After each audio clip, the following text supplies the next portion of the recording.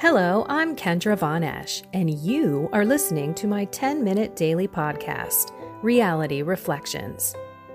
I bought into what this world said would make me happy. Money, prestige, power. And hey, if it feels good, do it, because life is stressful, so party hard. Do whatever makes you happy. But that didn't quite work out, because I felt even more insecure, full of fear, shame, and anxiety, and never, ever good enough. Then God found me and flipped my reality upside down and transformed my life. And I want this for everyone. So I left my executive career to help others find true acceptance, supernatural peace, joy, and love that only comes from a relationship with God. Here is my reality reflection for today. So how was your Easter? Your Easter season, the one that's coming? Because it doesn't just end on Easter Sunday. There's an 8-day octave that we should be celebrating. And of course, there's a Easter season, 50 days. It's beautiful. We've got Pentecost coming. And I know a lot of the time we're very liturgically focused, the calendar, if you will, the Lenten season, the Advent season.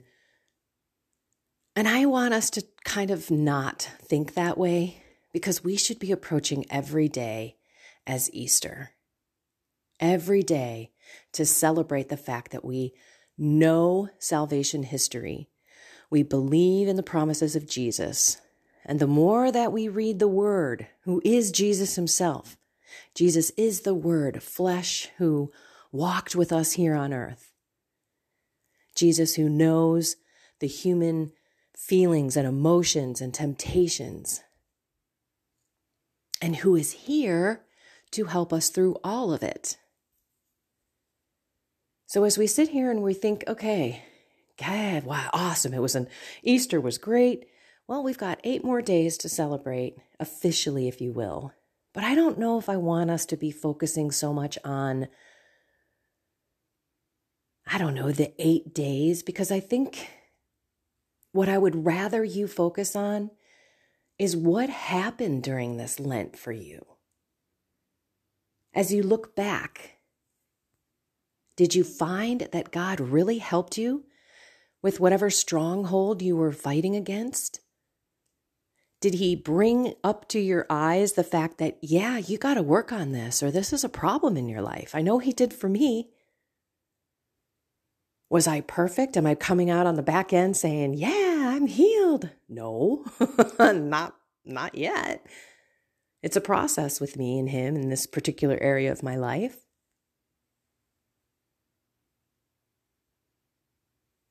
So I know as we read today in the readings, we've got, Peter out there spouting about the truth of Jesus.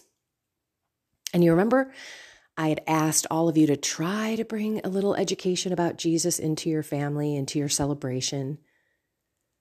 And I was all psyched up to do that. I really was. But when the Holy Spirit doesn't put it in my heart, I can't do it.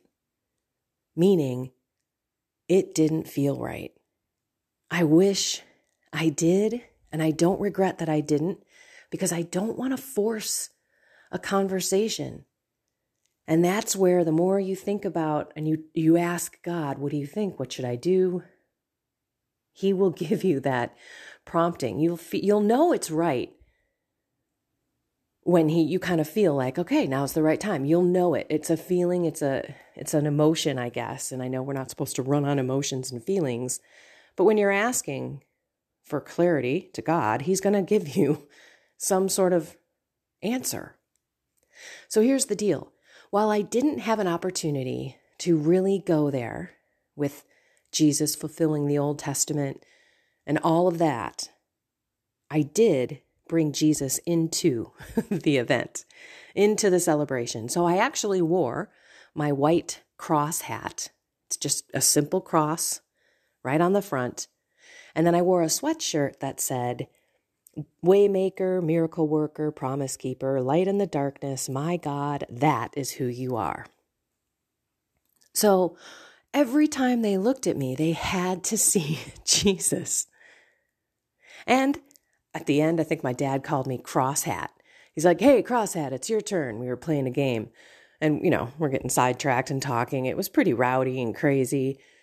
And I laughed because I'm like, you know what? That's a great nickname.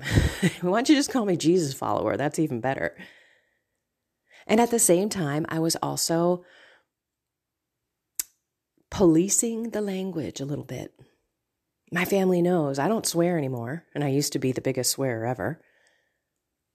But they know the most important thing to me is not to use Jesus' name in vain. That is a commandment, and people sometimes don't realize it, and you may be one who does this. Of course, when you hear someone say, Jesus, right? In that tone, in that way, that's blaspheming the name of God. And when you hear someone say, oh my God, in reaction to anything, and I know a lot of people who do this, like that's also blaspheming God's name, because you're probably just saying it as a reaction to something and maybe not even calling out to God. So you're just saying it to say it. I like to think about it when people are like, oh my God, and they say it all the time. It's like the boy who cried wolf. I know Jesus isn't not going to be there because you keep not asking him. It's kind of like, oh my God, Jesus comes running. Yes, what can I do? And you're just going about your day because you didn't even really call on him. And then you do it again, and you do it again, and you do it again, and he keeps coming and coming and coming. And of course, you're not even talking to him. That's kind of what I think about. And I know that God doesn't work that way, but sometimes I need to think in my mind in a different way. So yeah, I was the little police like that. But you know what? I'm okay with not having gone forward with my plan, because we've got to be paying attention to whether or not it's something that God wants us to do and say right then and there. And that's the walk. That's the conversation. That's the, well, what do you think? And no, not right now. Not with this group. Not in this way. But that doesn't mean that I don't stop. And so as we sit here and again look at liturgical calendars and all that kind of stuff, I know we've got 8 more days of Easter to celebrate. And then we have the Easter season, which is 50 days. Then we go into Pentecost. What I want you to focus on today is to really look back on your Lenten sacrificial offering to God and be honest with yourself. How did it go? And why did it go that way? Why is the question we should always be asking. Why was it a struggle, God? Why did I fall so much? And hopefully you will start listening and thinking, oh, yeah, I fell so many times because I never called for your name and called on you to help me. And why did I choose this love offering, God? Was this something that you wanted me to do? Has this brought me closer to you? Has this made me a better person in my vocation? Before we just shoot on down into the Easter celebration, I think it's really important to stop, reflect, because we should be taking forward whatever we were working on in Lent. I'll be honest with you, this liturgical calendar stuff sometimes makes me scratch my head. I'm not questioning God's plan here, but I think all too often people get way into Lent and way into Advent, and then when it comes down to real life, they go back to what they were, and then they probably bring the same thing in that they're going to work on again in the next seasonal thing, right? Okay, Advent will be coming. I'll try it again then. it sometimes, again, makes me scratch my head. I know this because I'm a speaker.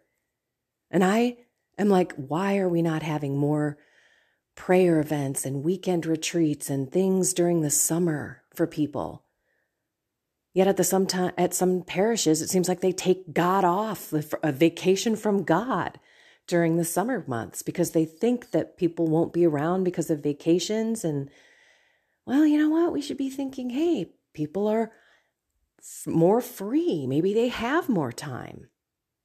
You know, the summers are kind of not so rigid. My point is, we need to be thinking about God like it's Easter Sunday every day and like it's Lent every day. So what is it that God wants us to work on today? And how can we bring Jesus to the world, into our hearts, into our lives?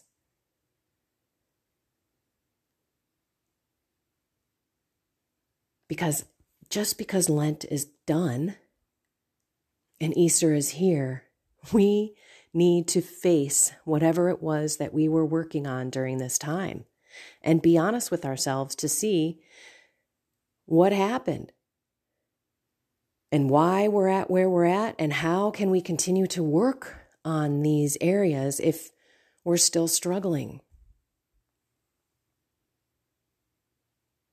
Day by day, step by step, moment by moment.